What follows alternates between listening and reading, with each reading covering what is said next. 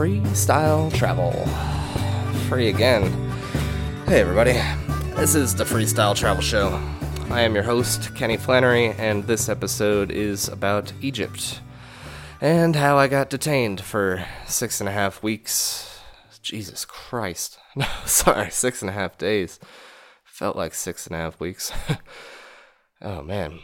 This started from me just walking, hitchhiking, going towards Luxor, and I reached a checkpoint, and this is just a story that goes from being inconvenient to kind of a hassle to just frustrating to kind of weird, maybe kind of good, like what's going on, to just worse and worse and worse and worse, with a lot of false hope in between, thinking I was getting released or about to be released, and then things would get way worse to the point where I was thrown in a tiny little room with piles of people, literally, on top of each other, no water, just completely hopeless, like, how the hell am I getting out of here? Will I get out of here? Yeah, I mean, it's just much of a story about what the hell is going on there. It's just what happened to me. I mean, I met a lot of other people just going through some shit too, but for me, it was almost no explanation and just a lot of lack of communication. I don't speak any Arabic, so a lot of what happened is just I couldn't communicate. I have no idea what's going on. Just incredibly frustrating. Kind of terrifying at points. Not the best. So I'll get into all of this. This podcast is brought to you by...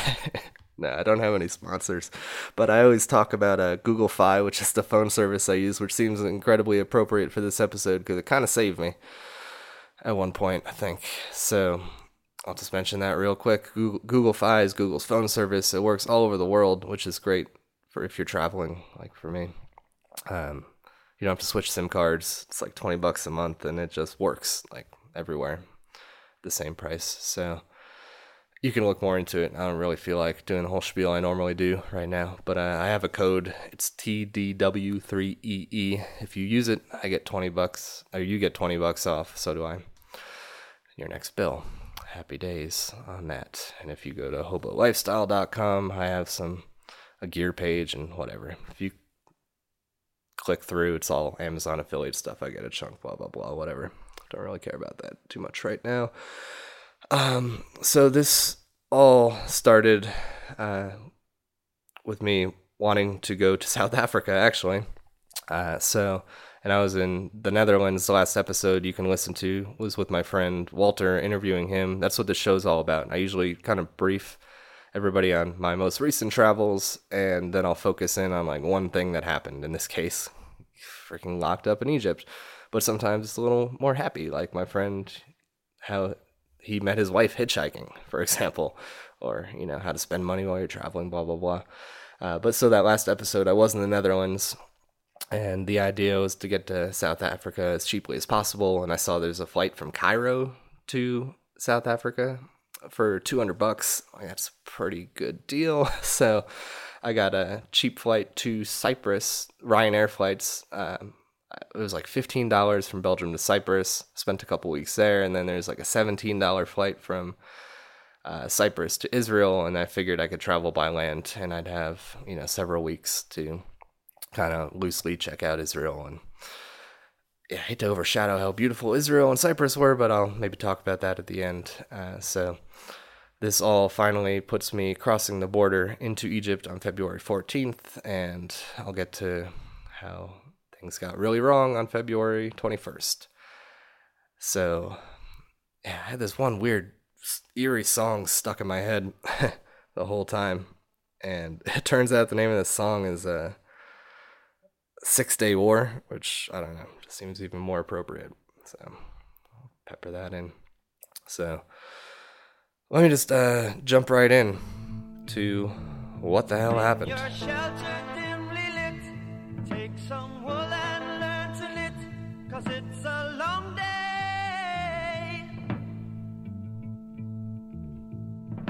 Tomorrow never comes until it's too late. So I crossed the border into Egypt on foot, coming from Israel.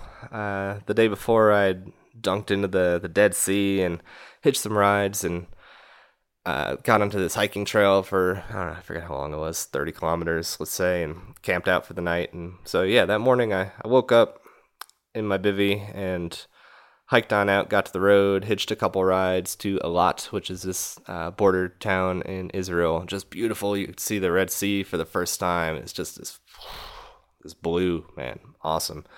And I had to walk probably an hour from where I got dropped off to the border. I show up to the border on foot in Egypt, and the border itself was a big pain in the ass. Like, even just this first day, I recorded a episode later about just the whole day, this day, crossing the border, that I had never been able to upload because Wi-Fi was so bad, and then, things just got way worse. That's why I'm re-recording all this to focus on that. But yeah, so that day was just a shit show. Just lots of fees I didn't expect, like leaving Israel, then a fee to get into Egypt. I didn't have money, and I had to get it changed. I got hosed, obviously. And then they didn't want to let me walk / hitchhike. They were telling me it wasn't a good idea. It's like they gave me a ride to another checkpoint. I waited there, and then they threw me in some car. I was going to Dahab, where I had a couch surfing host, which would be a 2-hour drive from the border. So I got a ride in some car that just said nothing, didn't know where I was going for about an hour, dropped off at another police checkpoint. I don't know if they're police, military, whatever, just, official looking dudes with guns say that. And then, so this other checkpoint, they, stopped a car and had me get in that car, and that car was going to Dahab. So it's all kind of weird. It's just like police assisted hitchhiking begrudgingly, kind of like, all right, whatever, I'm moving. It was a little bit frustrating, but beautiful because we're just going along the sea, and there's, nice beaches and stuff. And even when I got to Dahab, there's like a big gate with a checkpoint, 5 kilometers before Dahab, which is about an hour walk, which for me is, just a nice walk. Like, so, but even at that checkpoint, they're checking my passport, passing it around, asking me tons of questions. How'd you get here? Blah, blah, blah. Just like the same question I've been answering all freaking day, like same stuff. And where are you staying? And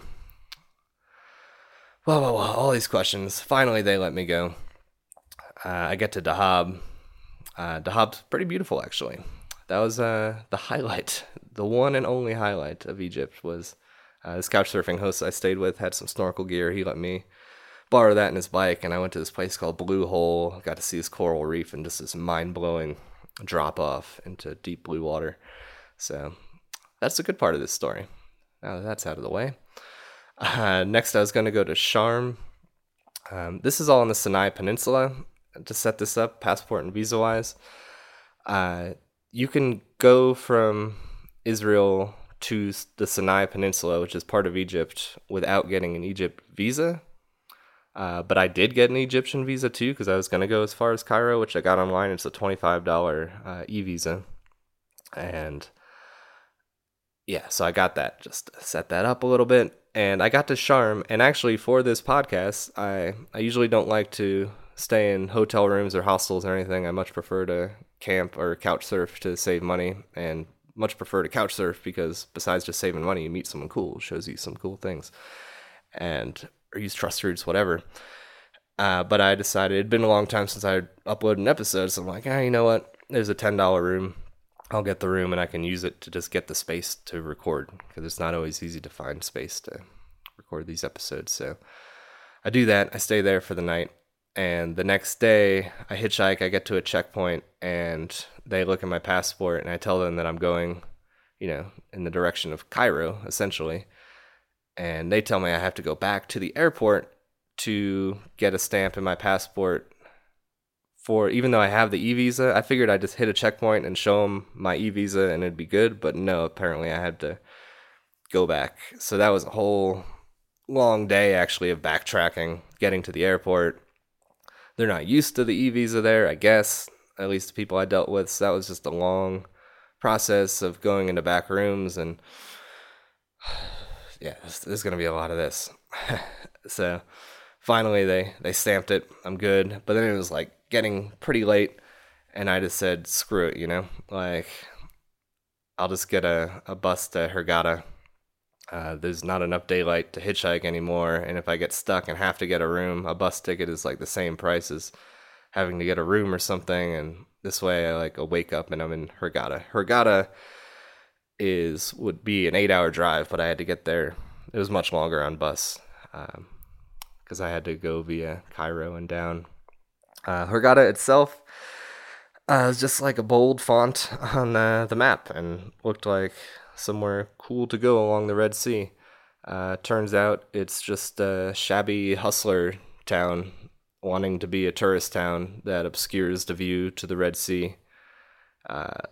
The streets are just lined with hustlers. As soon as you get there, just, every taxi's just honking at you. People are whistling at you, hissing at you, trying to get your attention. They all have the same routine, these hustlers. Just, where you from? Where's your hotel? Get you a good price. You need hash. Blah, blah, blah. I just hate places like this. Cambodia was like, a lot of places were like that. Morocco to an extent. I hate getting, hassled with all this stuff, just trying to walk. That's what Hurghada was about. I stayed with a couch surfing host, but he did not, we didn't hang out too much. So I didn't really get to see anything cool. So when I left, this is where things get bad. So I left Hurghada, and my idea now is to go to Luxor. And I've just always had this idea in my head that Luxor is going to be this cool place. I don't know why. Maybe it's just because I've been to Vegas so many times and the Luxor casino. I don't know. It's just, I don't like to look into the places I'm going to too much because I want to be surprised. Like, I want to show up to Luxor and be like, whoa, this is what it looks like. I don't mind like looking into things, but I don't like to look at pictures. So anyways, I just have it in my mind. It's going to be a cool place. So I'm walking out of Hurghada, and I finally hitch a ride from some guy after walking for an hour or two.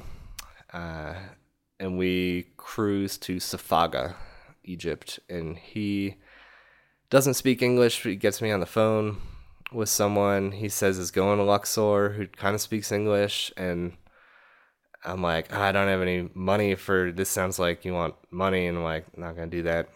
Drops me off by some pickup truck, and I get in the pickup truck. I figured it was his friend or something, and right away the guy's like, where you go? And I was like, where do I go? I thought you were going to Luxor. I thought that's what was going on. He's like, Luxor, 2,000 pounds. I'm like, what? And 2,000 pounds also is ridiculous. It's like over $100. And I'm like, no, it's like 3 hours away. And like, no, the misunderstanding, like I thought someone was just going to Luxor. And so he drove around for a bit, like trying to convince me. And finally I just had to like jump out of his car. Just like, sorry, man. So then I'm walking through Safaga, and for, I don't know, half an hour until I finally reach this checkpoint. And this is where it all gets downhill pretty fast. So I come up to this checkpoint where the road is going to break away towards Luxor. And these two guys come out of a little, mobile office kind of thing. And there's some police around too, or kind of. But I see these two guys, and right away they tell me they're with tourism something or other, and they ask me what I'm doing. I tell them I'm heading to Luxor, and like, you need to take a bus or something. And like, I'm gonna walk or hitchhike, and you can't do that. And I'm like, that's how I've gotten here, and it's worked out. And I stuck out my thumb, and some car almost even stopped, and they're like, no, it's a private vehicle. And they're like, let me see your passport. So I show them my passport, and then they take me into this office, and they're like, why don't you take a bus or something? I'm like, oh, I don't have, a lot of money like this, and I like to travel this way. And they're looking at my passport more, and then they're starting to photocopy it, and I'm like, where are these buses that you're talking about? I mean, if you're gonna stop me, if that's my only option, maybe that's what I'll do. And uh, just sitting there waiting. And then he's like, okay, tourism police are going to help you get to Luxor. They're coming. I'm like, tourism police? I don't know. That doesn't sound helpful. But maybe. And he's like, yeah, they'll get you to Luxor. I'm like, okay, I don't know what this is gonna be like. Maybe it'll be like the other checkpoints. They'll come and they'll stop a car and help me hitchhike. And so now we're waiting around for this tourism police to show up. And I get my passport back. I grab it. It was on the table, so I just grab it, make sure I have it in my possession. And we're waiting, and it's rolling around in my head like, there's a car coming to get me called tourism police. Like, this sounds like it's just gonna delay the crap out of me. And I got to the point where I was almost just gonna walk away because his English is not great either. And obviously, I speak no Arabic, and I was almost to the point where I was just gonna like just walk away, either go in another direction or head into town, find out where the actual bus station was, just something, just get out of there. But right as I was like almost to that point, after like 15, 20 minutes standing, this police car shows up. So I get into it's more of like a pickup truck. I get in with the guy, and the three of us, we head on out maybe 10 minutes to this tourism police station. You know, it's got a long driveway, dudes with guns, towers even. And then we walk up into this station, and there's this back room, and I sit down, and there's this big dude at the desk, and he speaks the best English out of anybody, and I guess he's the boss there. And he's like, so tell me your situation. I'm like, you tell me my situation. Like, why? What's going on? I'm like, yeah, I was just gonna go to Luxor and don't have a ton of money, so I was walking and hitchhiking and kind of like to do that anyways, blah, blah, blah, blah. And then he's just asking me like how I got here to Egypt and all these things, and looking at my passport, and I just keep answering all of his questions and keep saying, yeah, they brought me here because maybe you guys are helping me get to Luxor or something. What's going on? And he's like, all right, follow these guys to this other room, and they'll do a special investigation. And I'm like, special investigation? What? So they take me down a hallway to this other room with these guys who speak way less English, and they're basically just asking me the same exact questions that he was. And then they pull out a piece of paper, and they're like, we want you to write down, like, all the places you've been and how you got between them. Like, so basically everything I've just described so far, as far as, like, crossing the border, going to Dahab, going to Sharm, going to Hurghada. So I'm like, all right. So I'm writing all this stuff down. I'm like, this is kind of dumb. And then they're writing stuff down, and they're talking back and forth, and then they take the papers away, and then I'm just sitting in this chair for a while, just okay, wondering, and I'm just waiting for a long, long time, and finally someone brings me like some chicken. Like, okay. I was pretty hungry, so I'm eating that, and just nothing's really going on, and people are starting to leave, and then there's this one guy kind of left, and it's just me and him in the office, and now hours have gone by, and he doesn't speak great English. I'm like, what's going on? And yeah, can I go? And I was looking for my passport, and at some point he'd put it in his pocket, because I wanted to just like pick up my passport and leave, like no one's telling me anything. So I'm like, can I have my passport? And he's like, no. And I'm like, well, I need to go, like I'm trying to get to Luxor, and I've been here for hours now, and what's going on? And he kind of tells me that he's waiting for the boss, and the boss is gonna call in 15 minutes and say what's up.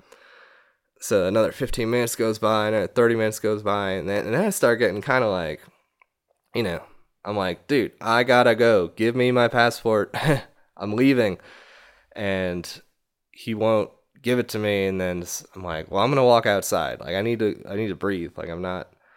And he's like, you can't. I'm like, well, stop me, man. I don't know. So I walked out of the office and he follows me outside, and then he like quickly talks to the guys at the gate with the guns, I assume, just to be like, just keep an eye on this dude. Like, don't let him escape. I don't know. So I'm pacing around outside like, this is getting crazy.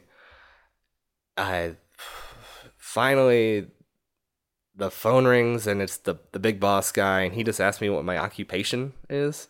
And then I'm like, where are you? When am I leaving? And just hangs up. Okay, so I'm waiting around even more now. And, more hours are going by. I'm just like sleeping on the steps in front of the station now.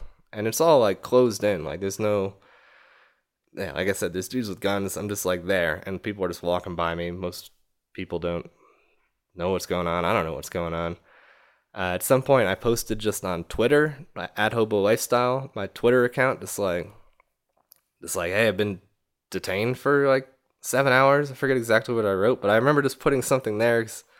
And I also like was not pulling out my phone too much because they already took my passport. I didn't want them to take my phone. I didn't know what I was getting into. So kind of on the slide, just posted there. It's just like a bookmark, just in case things got crazy, like that would be there. But I didn't want to freak people out. So more people on Facebook sort of follow what I'm doing than Twitter. So I didn't want, people freaking out if this was going to be nothing. So that's why I just put it there. Just say, hey, I've been, detained for 7 hours, like, in case I go missing, like, this is where I'm at, Safaga. And then just more hours are going by. Finally, someone invites me back to that back room. They're like, they had some food, they had some bread or whatever, and some feta cheese, something like that. There's a lot of feta cheese and bread. That's about it.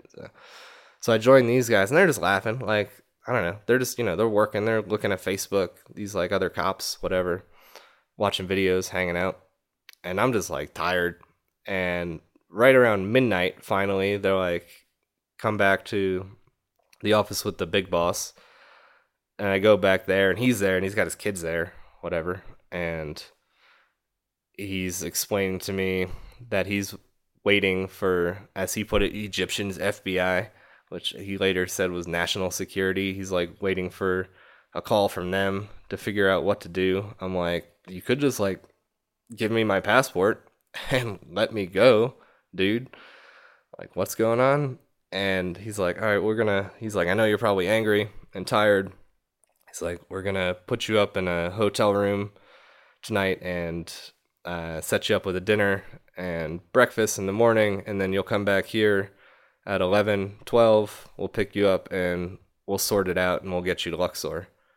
And I'm like, okay, this is weird. But at this point, I'm like, this is probably the best thing now. I mean, maybe, like, sounds nice to sleep somewhere. Like, I was going to have to sleep. Even if they let me go, I would have just walked and camped. So I'm like, okay, cool. They're going to send me to Luxor somehow tomorrow. So they throw me in the cop car. We go to this 5-star resort, appropriately named Shams. The place was called Shams. They take me in there. I'm kind of out of place in this place. Put me in a room. They gave me some food really quickly. It's like midnight, so they gave me this like quick plate of food. I go back to my room. And I'm like, what the hell is going on? I try to sleep. I get some sleep. I wake up early, shower, go to this breakfast buffet. There's like a bunch of mostly Germans hanging around. It's like It's like a 5-star resort. I'm like, this is kind of ridiculous. Like, I eat a bunch of decent food and drink some coffee, walk around. They got like little cabanas outside and pools and like, all right. I go back to my room, like, I'm just gonna sleep until they come. But then the phone rings, and I'm like, all right, good, they're here. And the guy's like, it's checkout time. I'm like, it's like 9 o'clock.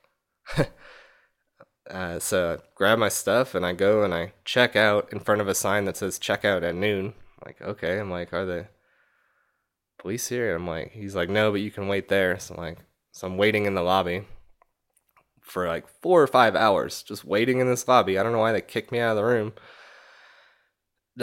Maybe just so I, couldn't take advantage of eating lunch later. So I don't know. So now I'm just hanging around. And finally, the police show up at like almost 2 o'clock, 2 p.m., 1:30, something like that. Like, all right, finally, they're here. So we go back to the station, and I'm expecting to get to the station, go straight to the big boss's office. He's going to tell me what's up, and they're going to let me go. I'll be on my way somehow. But no, they take me back to one of the littler offices, and I'm like, where's Big Boss? And yeah, no word. So then I'm just sitting there waiting there again. It's like for another hour. Finally, this guy who speaks a little bit more English comes in, and he's like, you just need to, we're just drafting this thing. You got to sign it. And once you sign it, you'll go. Like, all right, draft away. Let's speed this up. So I'm sitting waiting, and finally I sign something. I don't know what I'm signing, but I just sign it. Yeah, they had me write like dumb stuff, just like, I travel freely because I like to move. Yeah, and writing my name a bunch of times, passport number. So finally I do that, and it goes back and forth between other offices, I guess, and then they're like, all right, let's go. So I get into the back of a police car, and then we start heading back towards that checkpoint, I can tell. And I'm like, all right, great. They're going to bring me back to the checkpoint, and I still don't know exactly what's going on, but we're going in the right direction. So maybe they're going to let me walk or hitchhike, or maybe there's a bus waiting, or I don't know. But then we pull into a big-ass police station instead. So I was at the tourism police, and now I'm at another police station. So, this is not good. So pop out into this police station. There's a bunch of back and forth talking. Then they bring me into the station. Then they take my phone at that point, and they put me in this cage next to the desk. And I'm standing in the cage just like shocked now. I'm like, whoa, this is not what's going on now. And again, nobody speaks any usable English. So I don't know what to think. And they take me out of there, and they move me into a little room, which I pretty much discerned later as maybe their little break room, a little tiny 10 by 10 room with some chairs in it, and a door that locks, obviously. And I'm just in that room, just waiting, wondering, okay, like, what's going on next? So I finally get their attention, and I'm just like, what's going on? And someone says, what did I say? I said, like, what am I waiting for? And they're like, bus deluxe or 8. I'm like, what time is it now? 5. Like, all right, good. I guess I can wait 3 hours. Finally, this is over. So around 7 o'clock, they came in and made me sign some book.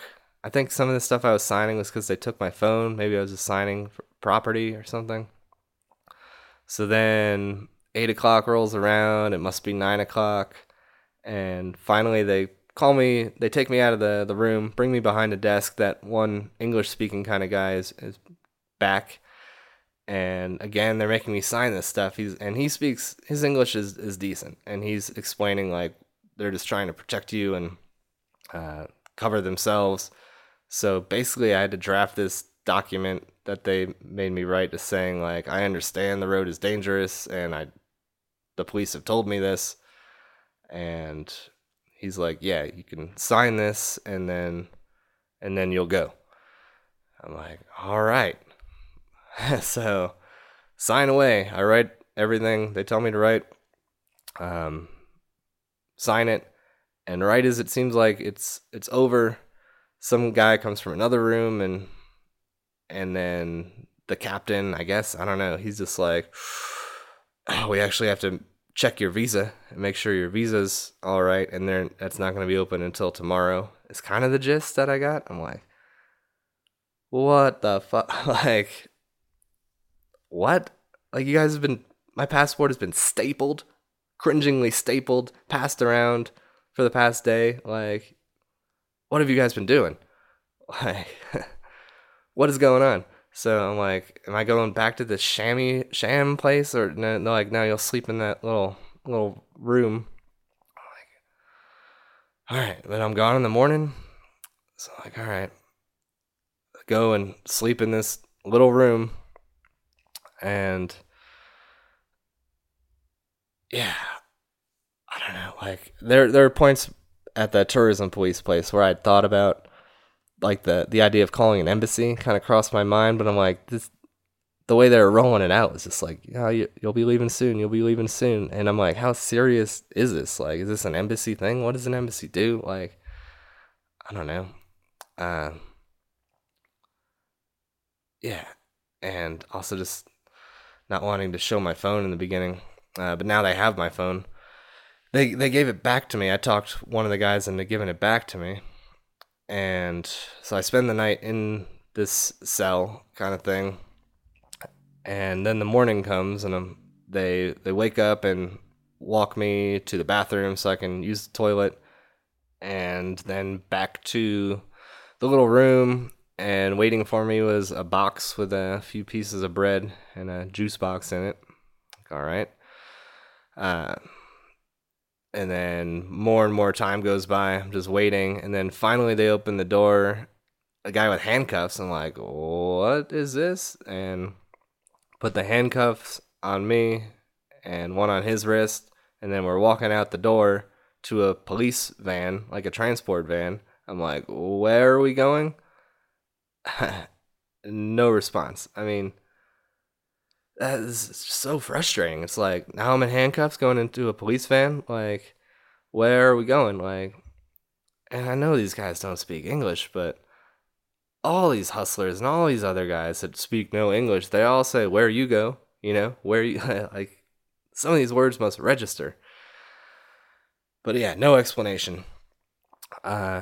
So in the police van we go, and cruising through town, I can see out the window at least, and then I see a bus station. I'm like, thank God. Like, this was ridiculous, but I'm finally, looks like we're going to a bus station, but then we go behind it, and then through some other gate, and then up to some other building, and then we get to this building and go on up through some offices. There's two guards with me. We go to some office. I stay with one guard sitting down, and then the other guard goes into a room with a bunch of other guys. We're there for like half an hour.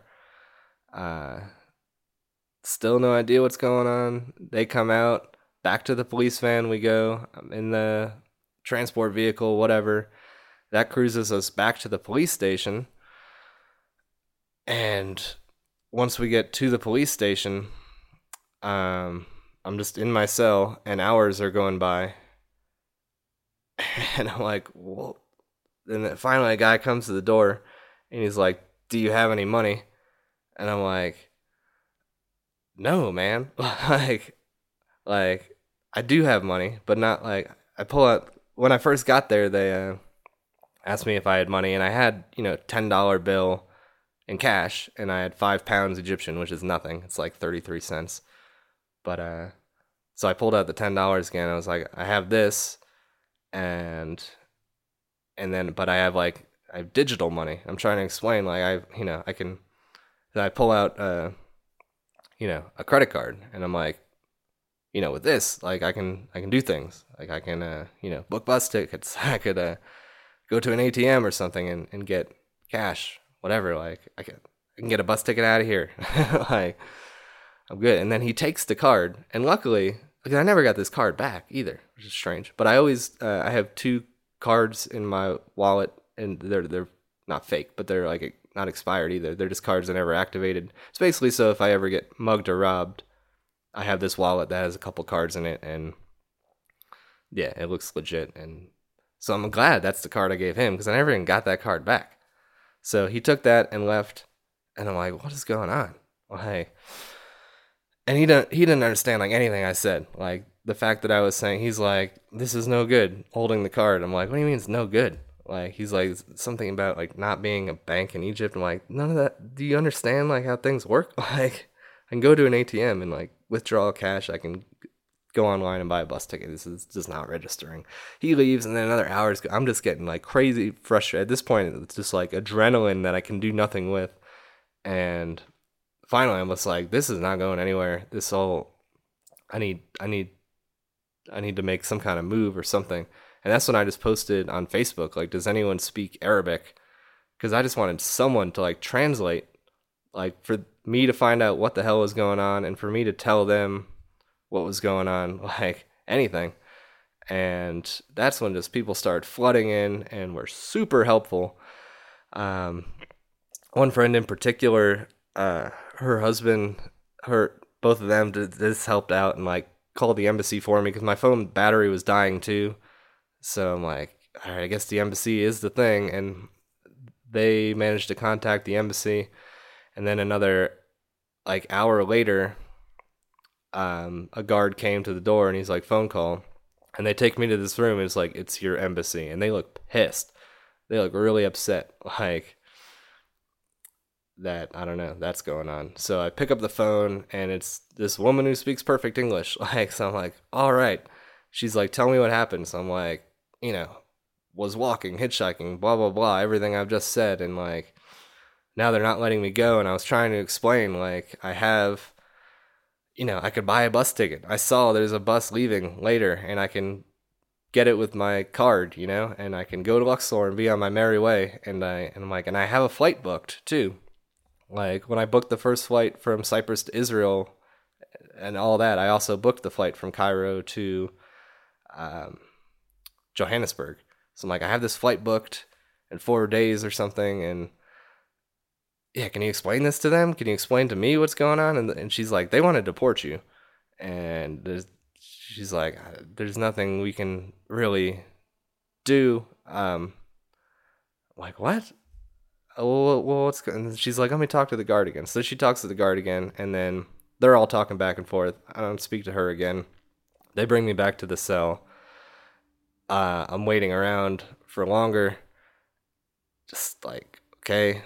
And then finally, they bring me back when she calls back, and she's saying, okay, they need you to change your flight to sooner. So this was February 23rd at this point, and my flight, which I'd booked like a month ago at this point, was February 27th. She's like, they need you to change your flight to like late the 24th or the 25th. So I'm like, fine, I will do that. I'll do that. I'll just get no Luxor for me, no Cairo, no peeking at pyramids, whatever. Just get me. I'll just leave the whole country now. I'm fine. So I go back to my cell, and I'm on my phone, and I'm looking. Kenya Airways, like, is it possible to? I'm trying to call them, and they're just not being helpful. I'm just like seeing, can I reschedule my flight? Like, are there just like stupid cheap flights to Europe? Screw it. Like, just put South Africa on hold. Like, what's cheapest, fastest ticket out somewhere? So I'm in the process of just like trying to figure that out. And then 2 guards come in, and they're like, stop what you're doing. Don't change it. And there was this one young guard who was the only sympathetic person in this whole story, who spoke good English. And when he showed up, it was always just good, because I could actually kind of talk to someone. But he was also like a junior cop or something, so he didn't even have the information most of the time. But anyways, he was there, and he's just like, you're keeping your original flight, the 27th, like, don't book another. I'm like, okay. So are you gonna get a bus to Cairo now then? Or, I have people I can stay with in Cairo now more than ever. Not only had I already like previously been in touch with some couch surfing hosts, but now people are like, I got friends in Cairo, blah, blah, blah. And yeah, just no. So they leave, and I still have my phone, so I call the embassy from my phone. And I had found a place to charge at that point too. And I call the embassy. I'm like, so they just came in and told me not to change the flight? And they're like, she's like, oh, okay. Yeah, just totally unhelpful. Like, not really telling me anything. She's like, all right, well, if that's what they said, I don't have that information yet. But she's like, national security should be calling at 8 p.m. and they'll have more information on what to do or what happens next. So I'm like, all right, I guess I'm waiting until 8 p.m. So I'm just waiting around, waiting. 8 p.m. clearly rolls by. Nothing goes on. No more news. And it's late, and I just go to sleep. So I sleep another night in this little room, locked in there. Up still, there's no news, no contact. Right around 8 in the morning or something is when the guard comes, brings me to the bathroom, and then they bring me back to that cage and take my phone again. That's the last I saw my phone for till the bitter end. So now they've taken my phone again. I'm in the cage, and I'm like, so what's going on now? And the guard's like, I can't understand you. And he says, I'm like, I can't understand you? That's like a decent English sentence. Like, and I'm saying, what's happening? When am I going? Like, these are also, like, surely he understood. They're just not telling me anything. I'm like, embassy? I'm like, there's nothing, just ignoring me. Finally, they moved me from that cage back to the little room. And, yeah, just the whole day, I go being ignored. Just nothing. No contact. Obviously, I don't have my phone at this point. Just no one's speaking to me. No one will speak to me. Later that night, I see the young dude. He's back on shift or whatever. So I get his attention, and I'm just like, can I use the toilet? You know? Like, you gotta let me use the toilet. So he walks me to the toilet. I use the toilet, take a piss, and then I come back with him, and I'm like, dude, do you know what's going on? Like, what's the update here? And yeah, he's just like not helpful either. He's trying to explain something like they're holding you because you haven't updated your travel plans, like you're supposed to tell police every time you go from one city to another or something. It's kind of what he's getting the gist at. I'm like, that's definitely not a real thing. Yeah, so then I'm just back in this room again, and another night I sleep. And then the next day again, they wake me up, take me to the toilet, take me back to the cell where I'm just waiting around again for a couple hours, I guess. And then finally a guard comes and he's like, you go now. I'm like, yes. Finally. But as soon as I walk out of the cell, there's how many dudes? Like maybe 9 other guys like handcuffed to each other in groups of 2 or 3. And all of a sudden I'm handcuffed to these 2 other dudes, random dudes. And I'm like, whoa, this seems like it's getting not good. So I'm handcuffed to these 2 other dudes, and then we're brought into like a big police truck. And yeah, just what? What is going on? So I'm brought into this police truck, and I get in there, and one of the other dudes in handcuffs, he's like, where are you from? I'm like, I'm from fucking New York, man. I'm like, where are we going? Do you know where we're going? He's like, Hurghada. So we're going back to the town that I had been in, an hour north. I'm like, we're going to the station there? So we roll up, and the whole time we're in this van, I'm just like fantasizing about like how at some point the truck will just like stop, and there'll be like an explosion, and like the roof will come off, and like freaking Marines will come down and like and they'll just be like rolling me out of there, and I'll be like, it took you long enough. And they're like, you son of a bitch. And then we like get out, but obviously that did not happen. No, instead we roll into this Hurghada police station, go through, We're in front of a desk, and we're all in there, and this one dude is just sobbing. One of the other guys in handcuffs is just sobbing. I'm like, that's not good. He seems pretty upset. Uh, then we're moved into this kind of bigger room, one at a time, bigger concrete kind of room, and there's a guy searching people's little bags if they had them, or they're going into this tinier little room, and in the doorway of this tiny little room are these other like prisoners kind of dudes, and they're just like watching. So as soon as like they start searching through my backpack, there's just like a gang of people just like at the door, kind of like, what's he got? Like, and I'm like, what the fuck? So they're searching through my bag again. They searched it once when I first got to that other police station. And he's pulling stuff out. And this one dude who ended up being real helpful the whole time, his name is Albino. He's ironically the darkest dude in there. This guy from South Sudan, in his 20s, skinny dude who spoke better English than anyone else in there. They're going through my stuff, and he's just like, "You're going to bring that bag in there?" And I'm like, what? Maybe not. Because he just looked like it's not a good idea to bring all that stuff in there.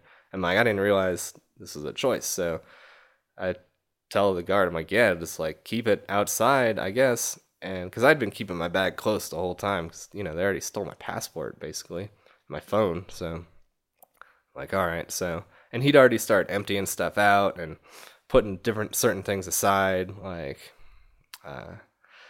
so I'm like, all right, yeah, just keep it. So I took my bag of clothes, and then I go into this little room. It's 10 foot by 15 foot. In the corner is this little partition of just a shithole. Literally, I mean, the whole place is a shithole, but the literal shithole partition.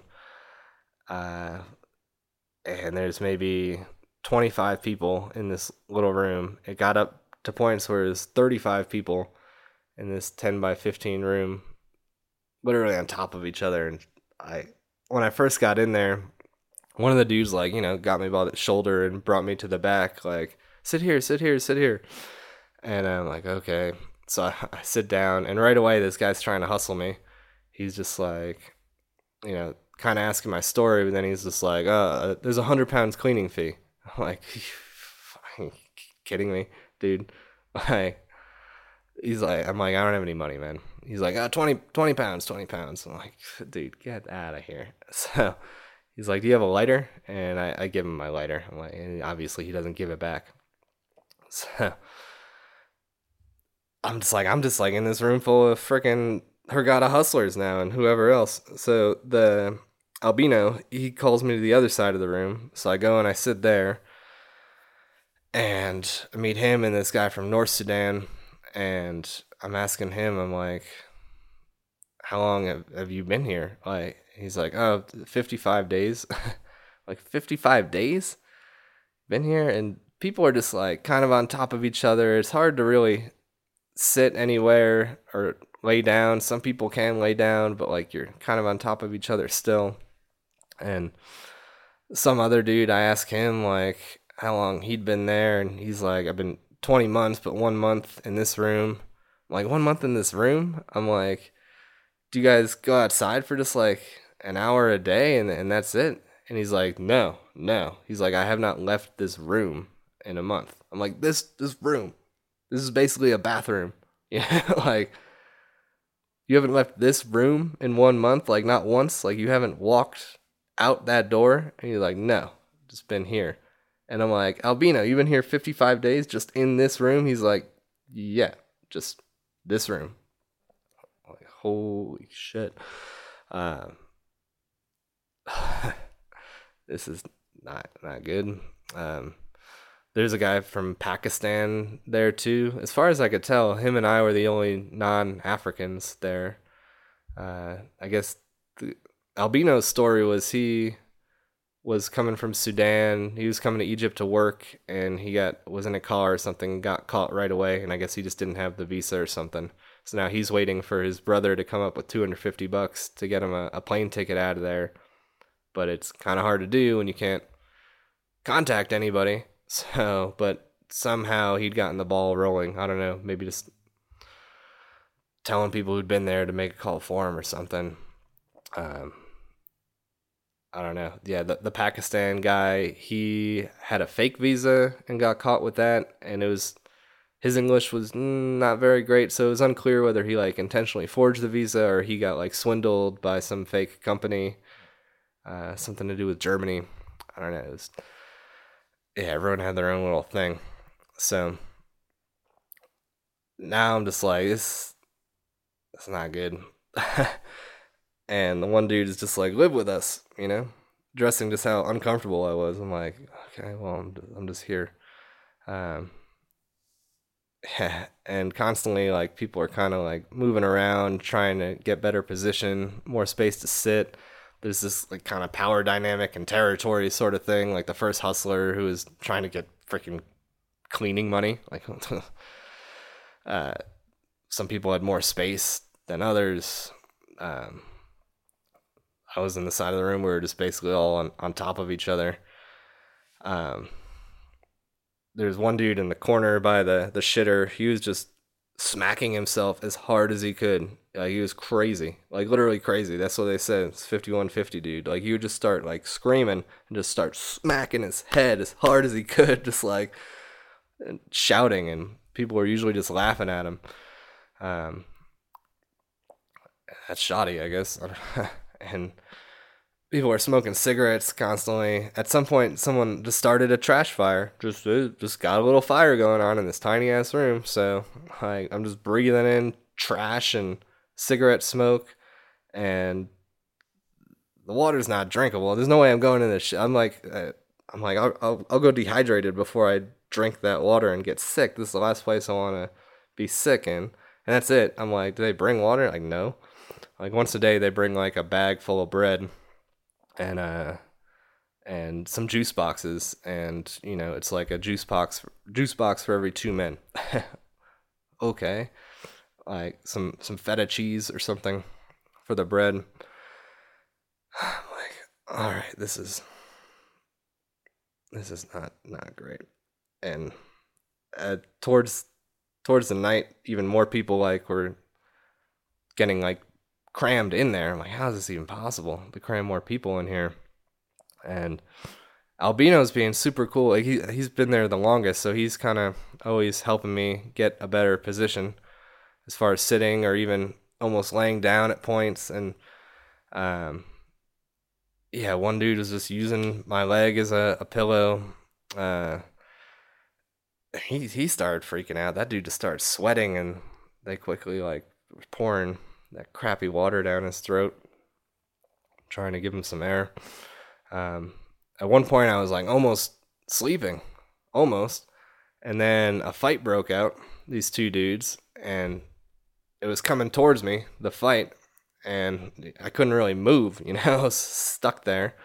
So all of a sudden, the fight toppled on top of me. All I could do was just cover my head, and yeah, I kind of caught a couple punches in the back, but not the head or anything. And then the fight got broken up, and Albino's just like, yeah, it's part of the system. And there's a lot of that. There's a lot of like legit kind of fights that broke out, but there's a lot of just like stiff arm finger point shoving. Like a lot of these guys I met, like Egyptian guys, I noticed a certain temperament that some of them would have, where they'd just be like real quick to go hard, just start shouting. And I don't know what they're saying. They could be like saying something kind of nice. I doubt it. But it was just sort of a certain temperament that a lot of them had, just aggressive. And so there's a lot of that. A lot of these fights, I'm like, I can't tell. Is this gonna escalate even more? And I'm not able to sleep. Obviously, it's hard to get into a position where I could even really sleep, and I'm worried about just like, I don't know, getting pickpocketed while I'm in there. Like I'm worried about getting slammed, getting fought. Like it's hard to sleep. So I'm just waiting, and all of a sudden a big group of people come in. I mean, we're up to over 35 people, I counted. I don't even know how the hell they did that. But yeah, but when all those people came in too, the Pakistani guy relayed the information that in a couple days at 2 a.m., he'd be going to Cairo. I'm like, you're going to Cairo? He's like, yeah, there's like a bus to Cairo. There's going to be several people going. I was like, that might be my bus. Like, maybe I'll be rolling with you guys to Cairo, and maybe. So now I have this like kind of hope, like, all right, 2 a.m., which would be in another 30 hours at that point. There's this bus going to Cairo that I can only assume that I'll be a part of. Like, maybe they will indeed let me catch my February 27th flight. So, like, all right. So I'm just waiting. Like, it was just, get dark. You could kind of see the sunlight coming through in one part, and just like, get dark. And then as soon as it was dark, I'm like, get light. Get light again. Just make this time go by. And somehow I did. I passed out for like at least 30 minutes. And when I woke up, it was light. And I'm like, all right, it's light. Get dark. Get dark again. I'm just waiting it out. Just every once in a while, just sort of tilting my position. And it's crazy. You can't, like, the amount of people in there. I don't know if you've ever been on like a really crowded subway or something like that. I'm using muscles I didn't know I had, like just to balance. Like, I'm not even sitting. I'm just like in some fucked up yoga position like that doesn't exist in any book, like where I'm just like balancing, like shaking, like just trying to, or I'm on top of people or they're on top of me, just like it's impossible. Finally I used that shitter. I just had to pee eventually, even though I'm not really drinking anything. So I finally got in there. That was, you just picture it. You know exactly what it looks like in there. So I go in there quickly and just piss. And I haven't taken a crap in days. Definitely not going to do that in there. Get out and just trying to let the day drag on. And basically Albino is just my guy. He's the one guy I can kind of talk to. And the guy from North Sudan as well. He just loves America. So his English isn't great, but he just, just keeps saying Chris Brown and Gaga and just like saying names of stuff that he likes. And American girls, I want American girl. Like, I feel you, man. That's the only thing I can do to kind of pass time is hear what they're talking about. And days just rolling, and there's kind of like this gang in the one corner, the one who's first hustling me, and I'm standing up at one point, kind of on tippy toes, and I can't really sit anymore, and that makes them uncomfortable or whatever, and they have me come sit with them, sort of force me to, and they have me, one of the dudes sort of speaks English, and has me tell him his story. He doesn't even believe my story. He's just like, I don't believe you. I'm like, okay. Because it's weird for them. Like, a lot of these guys have been in and out of this kind of system, and it's just not very often that they've seen an American caught up in this, and they're just like, it doesn't make sense. It doesn't make sense, like, that you're here. You must have done something. Like, your visa must be screwed up, or you forged a visa, or you didn't pay for something. I'm like, no, like, this is what it is. Finally it gets dark again. I'm like, thank God it's dark. So it must be like 6-7 o'clock by now, and I'm just waiting, like 2 a.m. Is this bus really coming to Cairo? And finally guard comes and has a handful of assigned stuff, and I realize, okay, there's like a lot of us going to Cairo getting transferred. I don't know what the deal is getting transferred there. Maybe people are getting released. Some Pakistan seems to think he's getting released. All right. And finally there's this like air of excitement. I'm talking to Pakistan. He's just like, gonna eat chicken. I'm gonna sleep for 2 days when I get back to Pakistan, 3 days. and getting kind of excited now. And it's like, yes, like, gonna be free, man. And obviously, at 2 a.m. rolls around. Somebody had a watch in there, so we could actually see what time it was. A couple people had watches, and obviously didn't. Nothing actually came until like 3 or 4 a.m. And they line us up, and they put us all in. They bring us out into the main kind of concrete room. And there's other. I realized at that point that there's other cells like that in this facility. There's a women's area too. There's a few of the women there in cuffs. There's kids. This is two of the women. I think it's 3 women and 2 kids, like 2-year-old, little toddler, and then like more of a baby. Like, what the fuck? They've been in one of these little rooms too. And we're handcuffs. So Pakistan's my handcuff buddy. Luckily, we're all handcuffed in pairs, and they start bringing out. They've got everyone's phones, and they're just like checking and make head count. Everyone's there, make sure that they got everyone's property. And Pakistan came with a bunch of money, so he came with like. I'm making up these numbers, but they're fairly close. Let's just say $700, 820 euros, and a bunch of Pakistani money. Thousands of dollars equivalent in 3 different currencies spread out. So they're like, all right, who had money? And so Pakistan's like, yeah, I'm one of the guys who had money. And then they give him $200. And he's like, what about all the rest? And they're like, oh, well, we don't have it right now. So if you come back in a week, you can get it. Like, come back in a week? You guys are kicking me out of the country. And his English is not great. His Arabic is not great. And he's trying to understand, like, what? Like, am I going to get it in Cairo? Am I going to get the rest of my money back in Cairo? Like, what is going on? And he's just, like, holding back tears and looks fucking angry. And, yeah. And also, my backpack's not. Oh, so we go in the room. People are like collecting their belts back. They took everyone's belt when you go in there, and some people had like bigger bags that they didn't bring in. And I don't see my bag there, and I'm like, shit. Like, where's my bag? And I'm like, it must have got lost in this confusion because most people knew what was going on. They should leave their bag in this one area, whereas I got all the way to the cell where they're doing the final check to make sure you don't have contraband or whatever, and then took the bag away once Albino told me, like, you probably don't want to bring that in here. So, but finally I saw my bag, like they had it. It was just like separated for whatever reason. I was stressing about that. He was stressing about the money.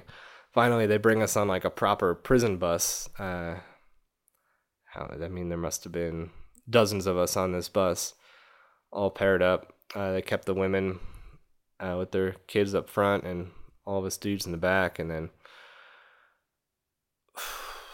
we drove maybe a half an hour. I guess we stopped at another prison or something, filled up the rest of the seats with some more guys. And then we're driving, and just a ridiculous scene, man. Like, if it wasn't for the uniforms, you almost wouldn't tell the difference between the prisoners and the guards. Like, it's just a weird dynamic. Like, they were like equally as chummy together as they were aggressive towards each other. Like, you had guards who'd want to like fight some guy, and there'd be like other prisoners holding him back. They'd be shouting at each other, and vice versa. And then like 10 minutes later, they'd be laughing or something. We stopped at one point, and they were letting a couple people out to pee. People had to use the bathroom, and then they're like, nah. After they let like 3 pairs out, they're like, I guess we're just gonna keep going. And everyone was like super pissed, like, I gotta pee. And sure enough, like 20 minutes later, there's just like bottles of piss rolling up and down the aisles. And even when the guards see these bottles of piss, they're just like, they just expect it. Like, they don't care. Like, the first bottle of piss I saw roll by, I'm like, fuck. When the guards see that, they're gonna be like pissed. But no, they didn't care. And everyone's just chain smoking like crazy. I'm like, there's like this like little baby up front. It's got her mom and like the whole freaking bus of guards and other prisoners just smoking out this like thing with no windows, basically. Like, It's just crazy. And Pakistan's sweating the whole money situation. He's trying to talk to anybody he can communicate with. Like, what do you think the deal is? Like, am I gonna get it back? And everyone's got just like their version of information.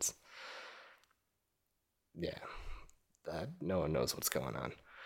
So, we're rolling for hours and hours, and at some point, we're getting close to Cairo, and we stop, and then they call for Pakistan. They uncuff Pakistan from me, and I never got the guy's name. Everyone just called him the Pakistani. And they took him off the bus, and then he was gone. I'm like, okay. And there's so much confusion, man. Like, I didn't know where the bus was going. The bus was going to Cairo, but just trying to glean any kind of information from anybody. Like, is it taking us to? Someone said like it'll take you to your embassy. Someone said it'll take us to the station. I'm like, will it take me directly to the airport? Like, because this is the day I'm supposed to fly. Now my flight's at like 11 o'clock that night. The one I had booked a month ago, which I'm hoping is the reason that I'm coming up to Cairo.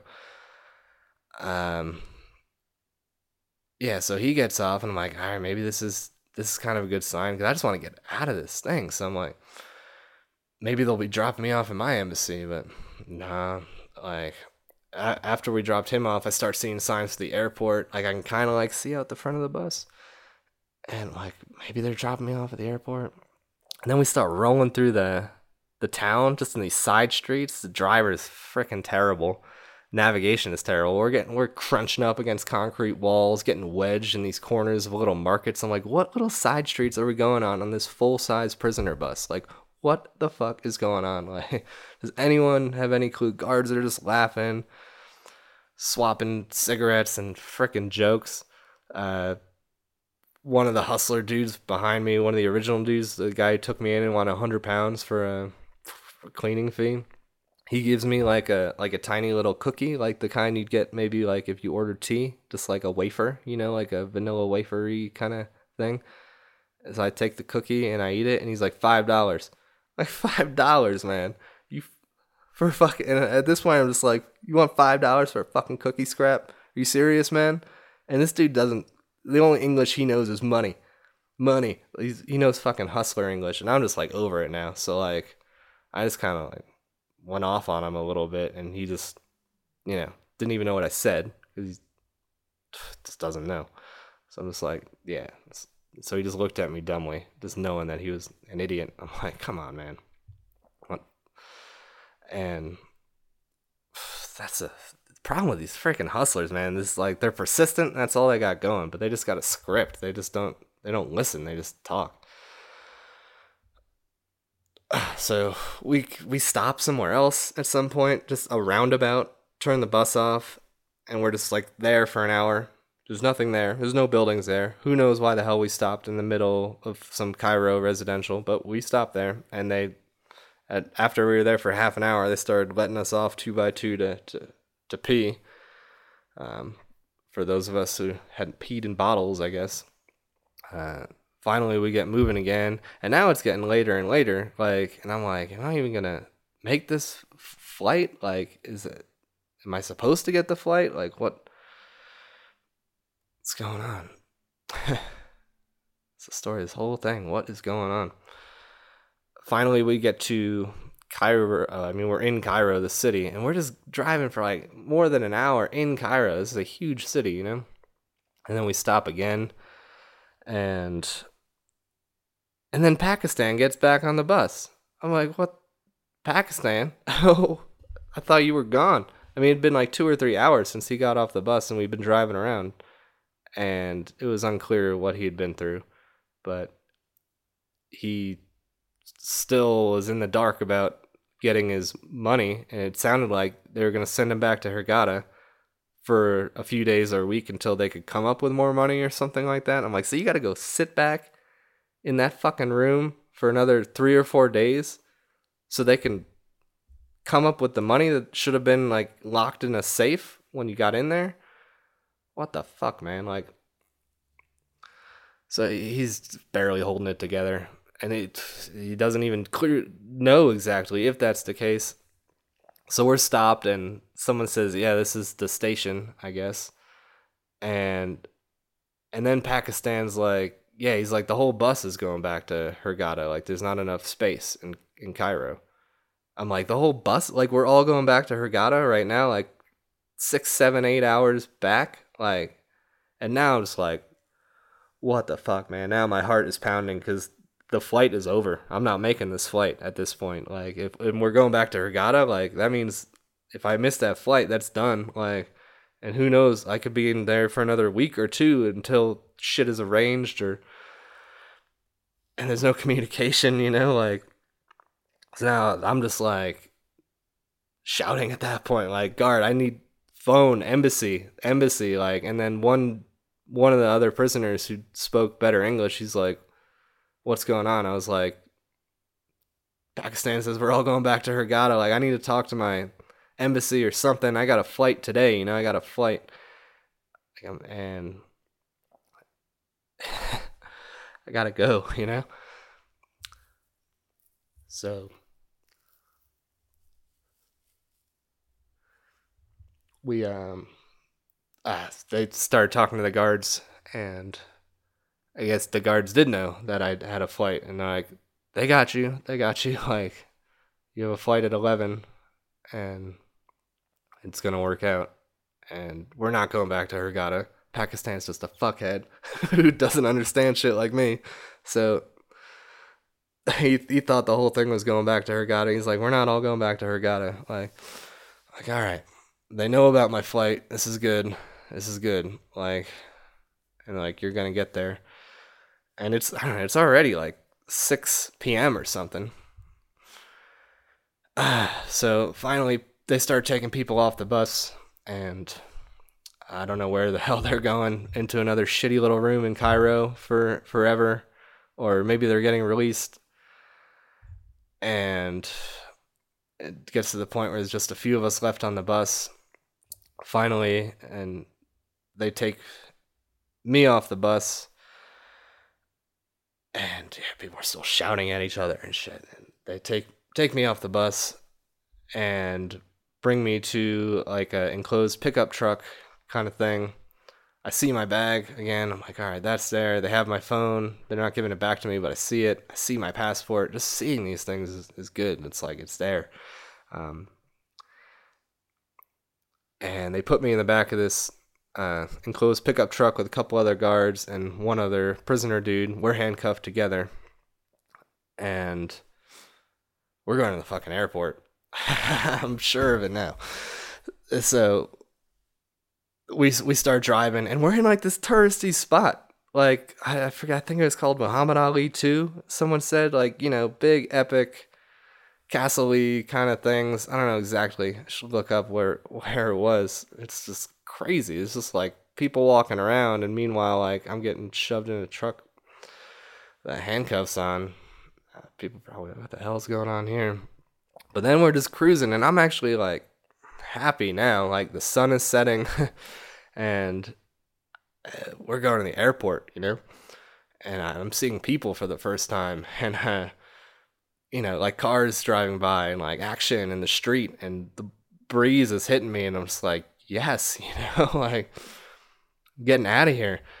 I'm just like, I want to see a pretty girl or something. Chauvinistic part of me or something. I don't know. I hadn't seen a pretty girl in all of Egypt. Sorry, just not a single one. And not a single one in Dahab, Sharm. Like, I'm just like, let me see like one pretty girl before I leave Egypt. It didn't happen. I don't know. Even going through all that traffic.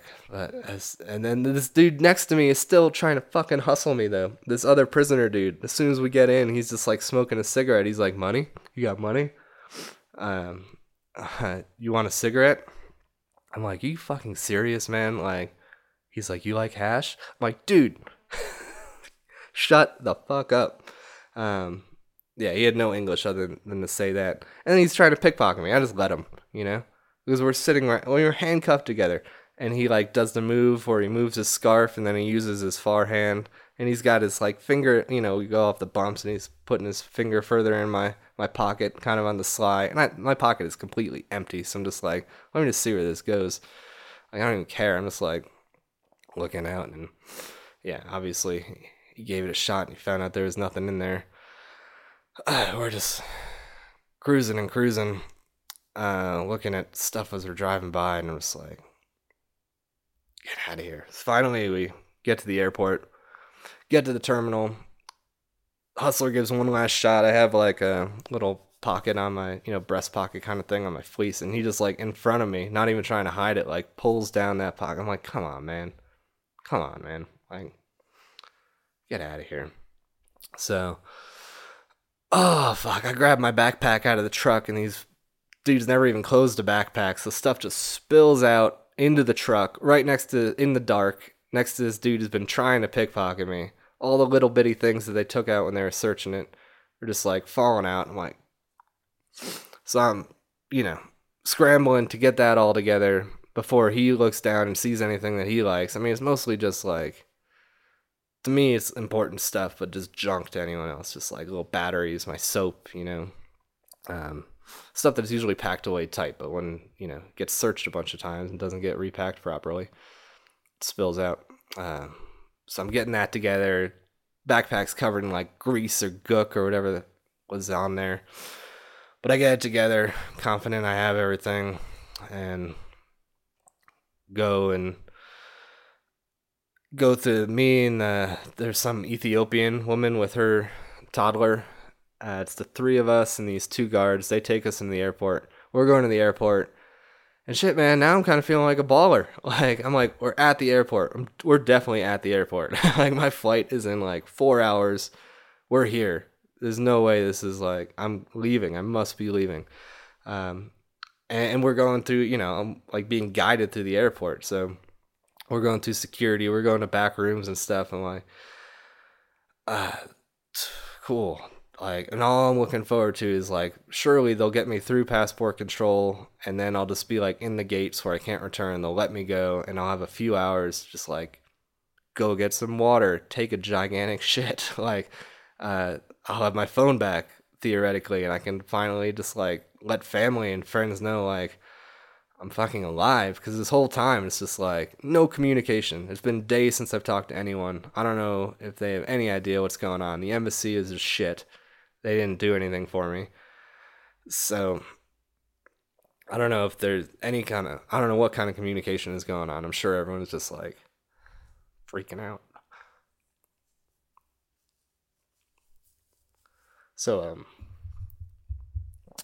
turns out we're in the wrong fucking terminal. So after going through all this stuff, we're not in the right terminal for Kenya Airways. So we have to go back to this truck after going through different security for no reason for 20 minutes, go back to the terminal, and these fucking puzzle masters in Egypt, Jesus Christ, this Cairo airport is huge. So between this airport just being ridiculously huge, and I'm just like in the possession of incompetent assholes, like we're driving around for another 20-30 minutes just trying to find this other terminal. Finally we get to some spot, which is I guess the right place. So we're going through some basement security thing. And I'm standing there with one guard, waiting for the woman from Ethiopia, I think, and her daughter. They got giant bags. And I'm just like, with the guard, I'm like, man, this airport is huge. He's just like, yeah, we're just tired. I'm like, you're fucking tired, bud? Fuck out of here. Yeah, so we go through, more security. Bag fucking through the thing again, and then taken to some back room, and there's this grumpy looking dude who's got my passport, and then finally dude gives me my phone back. It was in like an envelope, gives me the phone back, and it's like, all right, maybe this, and then he passes me off to another like airport security guy, and this airport security guy takes me to the ticket counter, gets my tickets printed out for the flight, both of them. I'm going to Johannesburg, but there's a layover in Nairobi, so the first flight is to Kenya. We get the tickets, we go back to the office, and he's like, just sit here for a second. So I sit down, I turn on my phone, and as soon as I do that, uh, he asked me to stand up, and I forget if I freaking signed something or whatever. And then he's like, asked for my phone. I'm like, what? You want my phone? So he takes my phone, this, airport guy in this back room, and he takes my phone and puts a sticker on it. And now I'm like, maybe 3 hours until takeoff. And, I'm thinking this is over. I'm thinking now that they printed out the flight stuff, done the passport stuff, they're just going to put me through security. Because once you're through security, you can't come back, like you're there. Once you're at the gates of an airport, you've gone through passport control, like you're out of Egypt or whatever, So like, I'm thinking they're just going to let me loose in there, and then I'll catch my flight. But yeah, so he puts the sticker on the back of my phone, and then he's like, go through that door. I'm like, go through that door. I'm like, should I grab my bag? And he's like, no, you can leave your bag right here. So I'm like, what's through that door? So I go through the door. It fucking locks behind me right away. I walk through, and then there's like some bunk beds, and then there's a bunch of fucking dudes. Prisoner, like, oh man. I'm like, I'm in another fucking spot. It was, yeah, just a bunch of bunk beds and these dudes. But I see a bathroom in there, and right away, like, legit bathroom. I'm like, I'm taking the most painful shit to take. Sorry, guys, but yeah, that's what it is. And so I do that, and then I finally go out, and I see this table full of dudes from all over the place, from all over Africa. The one dude who spoke the best, perfect English, was from Gaza, actually. And they're like, hey, what's your deal? And I'm like, gave him a very short rundown. And they're like, yeah, this is, we're all, have been deported or being deported. I'm like, how long have you guys been here? And some of them have been there for a couple hours. Some had been there for like over a week. Conditions were way nicer as far as there was beds in there, bunks. And yeah, some people were just in there for a matter of hours. The guy from Gaza, he had been in the States or something, was like voluntarily deporting himself. So he caught a flight to Cairo, and then there's like a bus waiting for him that was going to take him to Gaza, where, I don't know, apparently people in Gaza are just fucked. Like, you don't even have a real passport. Just all these other people going through so much shit. They're like their own hellacious tales, and yeah, they gave me some oranges and stuff in that little room. I guess they'd bring a bag of bread, and at least they got oranges in there. Water also is not drinkable there, but there's some means of them being able to pay if they had money to get water sent there or something. I don't know. But and so I'm like, what's the deal? Like, how long do you think I'm in here for? And they're like, what time is your flight? And I'm like, I think it's at 11. And they're like an hour, usually like an hour before they'll come and they'll get you and they'll bring you to the gate. I'm like, all right, must be leaving. So I'm just sitting there talking to them. We're all sharing our ridiculous stories, and yeah, finally I go and they're like, what time was your flight? And they're like, it's like, they should have called you by now. So I go and knock on the door, and finally they come out, and they almost forgotten about me or something. And then they rush me to the gate, give me my phone back once we get there, and then I'm at the gate, and there's one more, and then I'm for the first time, I'm on my own, I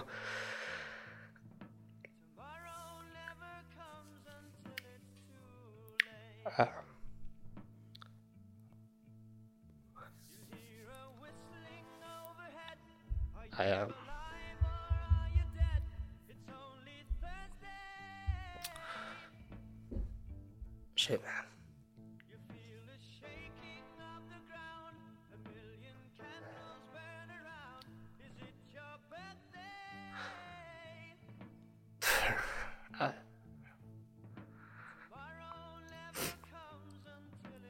I get my phone out and I start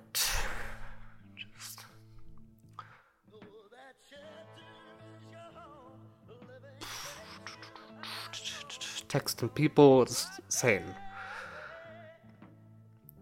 I'm alive. And yeah, then I'm just getting on the plane.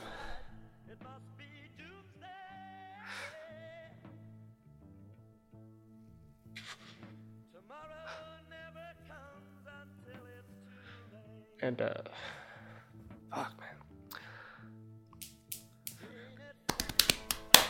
I get on the plane, and at that point I was able to text a couple people, family. I'm here. I think this shit is over. Get on the plane, we start taxiing around,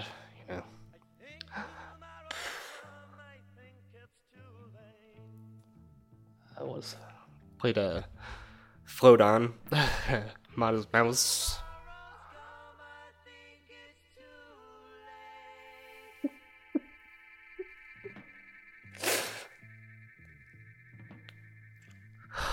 Fuck, man. Sorry. Yeah. It was stupid, but even on the plane, I was like, fucking take off. Like, part of me thought, like, the fucking plane might stop and pull me off again for some shit. But there's just irrational fucking shit. But as soon as that fucker started revving up, yeah, had my fucking phone queued up. Float On, Modest Mouse. And we're fucking in the air.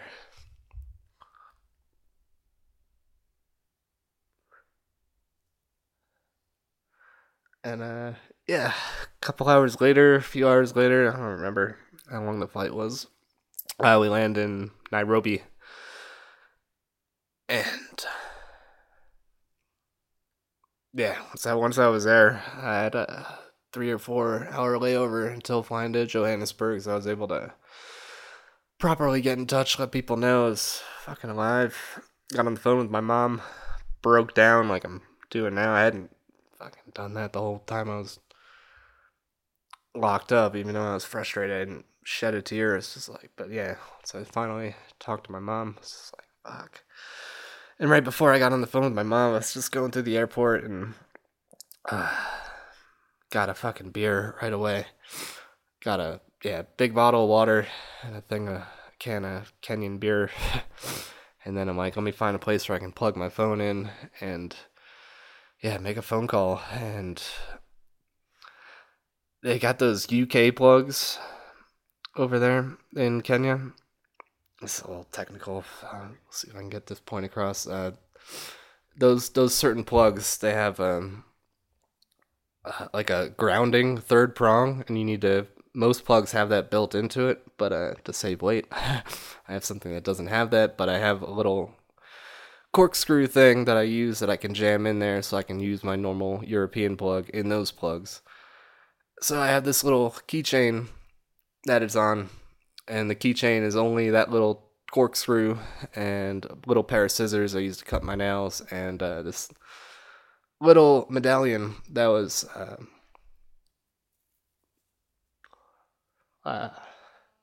just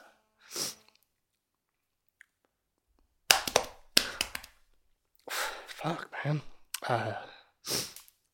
It was this little medallion thing on my grandfather's.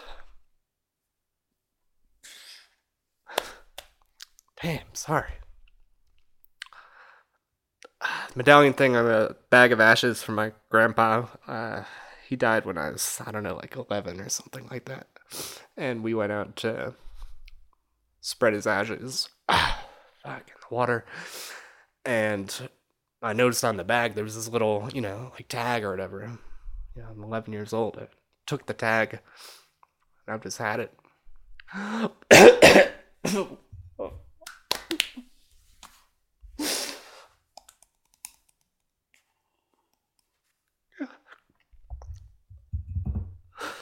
God damn, sorry. Yes, I had this metal tag, and when I first started traveling, like, I was leaving, so I just took a bunch of stuff, and that was one of the things I took with me, and it's the only thing I've had since when I first started traveling. that I still had. You know, everything else has changed. I've gotten new backpacks, made new backpacks. My clothes have changed. All my gear has changed. When I first started traveling in 2007, the only thing I had then I still had now is that medallion. And, yeah, that's when I noticed it was fucking gone. So, whether it spilled in that pickup truck or it spilled when they searched my bags, one of those times, it's gone. I went through every crevice in my bag and it's just not there. It's just such a tiny little thing, you know. And with the scissors being on it, I'm sure that's why I got separated from where it normally lives in my backpack. Yeah, man. So I broke down just like I did just now. I'm sorry. It's probably shitty to listen to. I don't really cry that often. Yeah, so yeah, kind of broke down like this, trying to get the fucking words out to my mom, talking to her. But just, yeah, finish that beer. It's a good beer. It's not a good beer, but it was a good beer. You know what I mean? And I got on the flight to Johannesburg, and here I am, guys. I'm free. And luckily, before getting detained and all this stuff, I had arranged a couch surfing host, and I'd never confirmed, but like now in the hours before, just this cool guy, yeah, has homebrewing equipment. I'm just like, you know, back to it. So, flight landed right before noon. I went and yeah, met up with him and told him the whole story. Finally got a shower for the first time in a while, and yeah, slept like a rock last night. So this is just yesterday that happened, and he's at work now, and yeah, using his space to record this. So yeah, that's that's how that all went down. Now I'm in South Africa, and I tried to call the embassy yesterday while I was waiting for this Donald, my couch surfing host here. While I was waiting for him to get off work, I tried to call the embassy to just be like, "Do you guys have any fucking idea like what happened? Like I was never arrested, I was never charged with anything, I never saw a judge. All these other guys in like that room in Hurghada, the tiny shitty little room, like they're all like, what did the judgment say?" Or something. I'm like, judgment? I never got any judgment. I don't think I was ever arrested, charged with anything.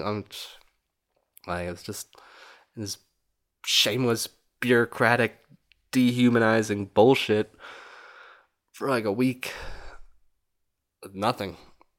No information. Just fuck, man. Alright, whatever. Just whatever, that whole story. I'm free now, so fuck, I'm gonna, yeah, call the embassy. Didn't tell me shit. They're like, we're closed till Sunday. Let's call back on Sunday. Well, maybe someone will know something. I'm like, whatever, man. All right, I'll call on Sunday and see what they have to say. Probably nothing. Embassy, I don't know. It's the moral of the story is fuck Egypt. No, joking. That'd be a terrible moral to the story. I'm sure there's plenty of good stuff in Egypt. Just not my situation. No, the moral of the story is just don't tell police that you're short on money. That's for sure. Avoid these checkpoints if you're gonna hitchhike. Maybe don't hitchhike there. I don't know. There's not really much freedom of movement there. And call the embassy immediately. That's what I should have done in the beginning, but it was just like for the first 2 days, it was just like 30 minutes, 10 minutes, you'll be gone, stay here, in the morning, you'll be going, blah, blah, blah. And I don't know, I've never been in an embassy situation, so I don't know, like, they're gonna, what's serious or not. But yeah, from now on, it's just like, embassy right away, before your phone gets taken. Shit. So, that's that story. Let me see if I can end on a more positive note.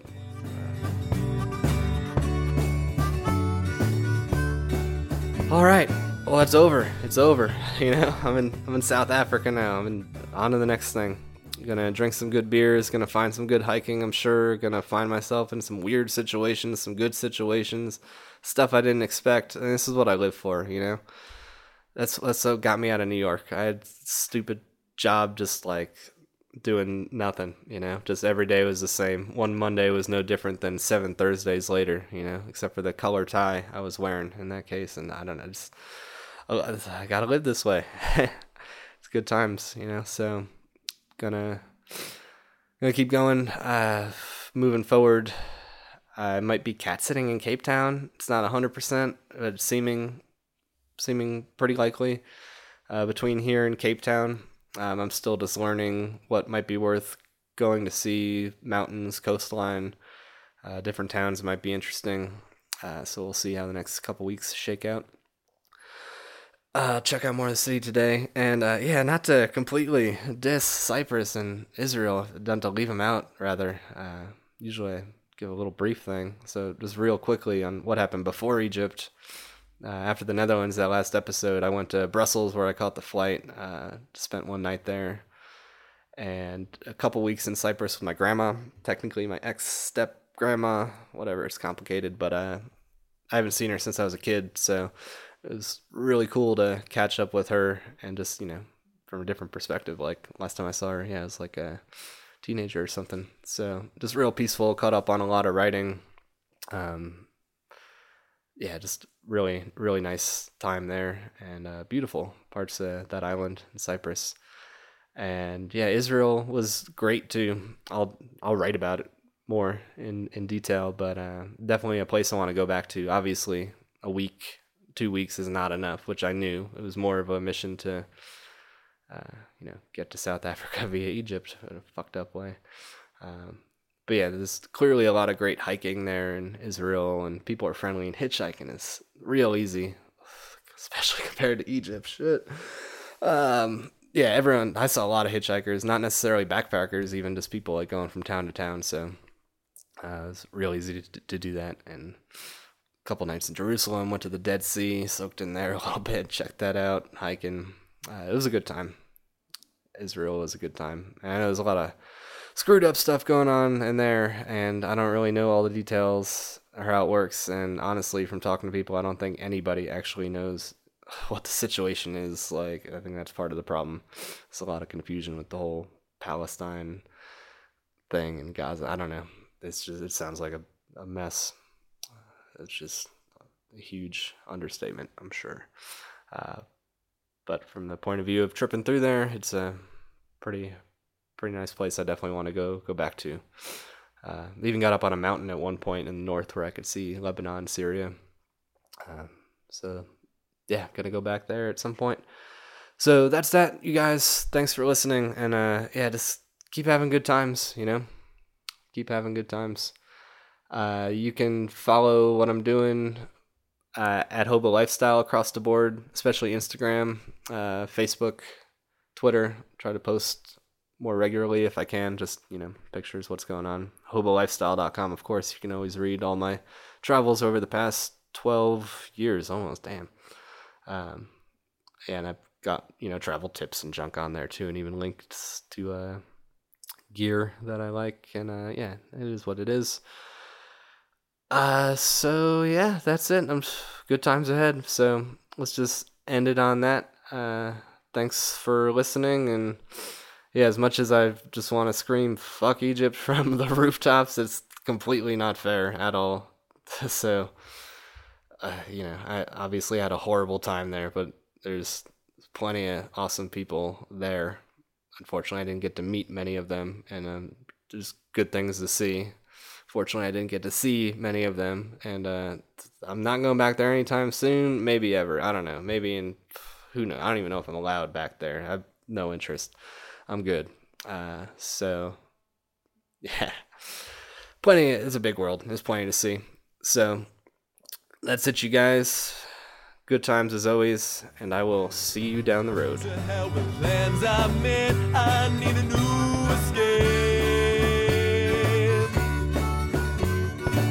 With all my shit straight, I'll get my big brain.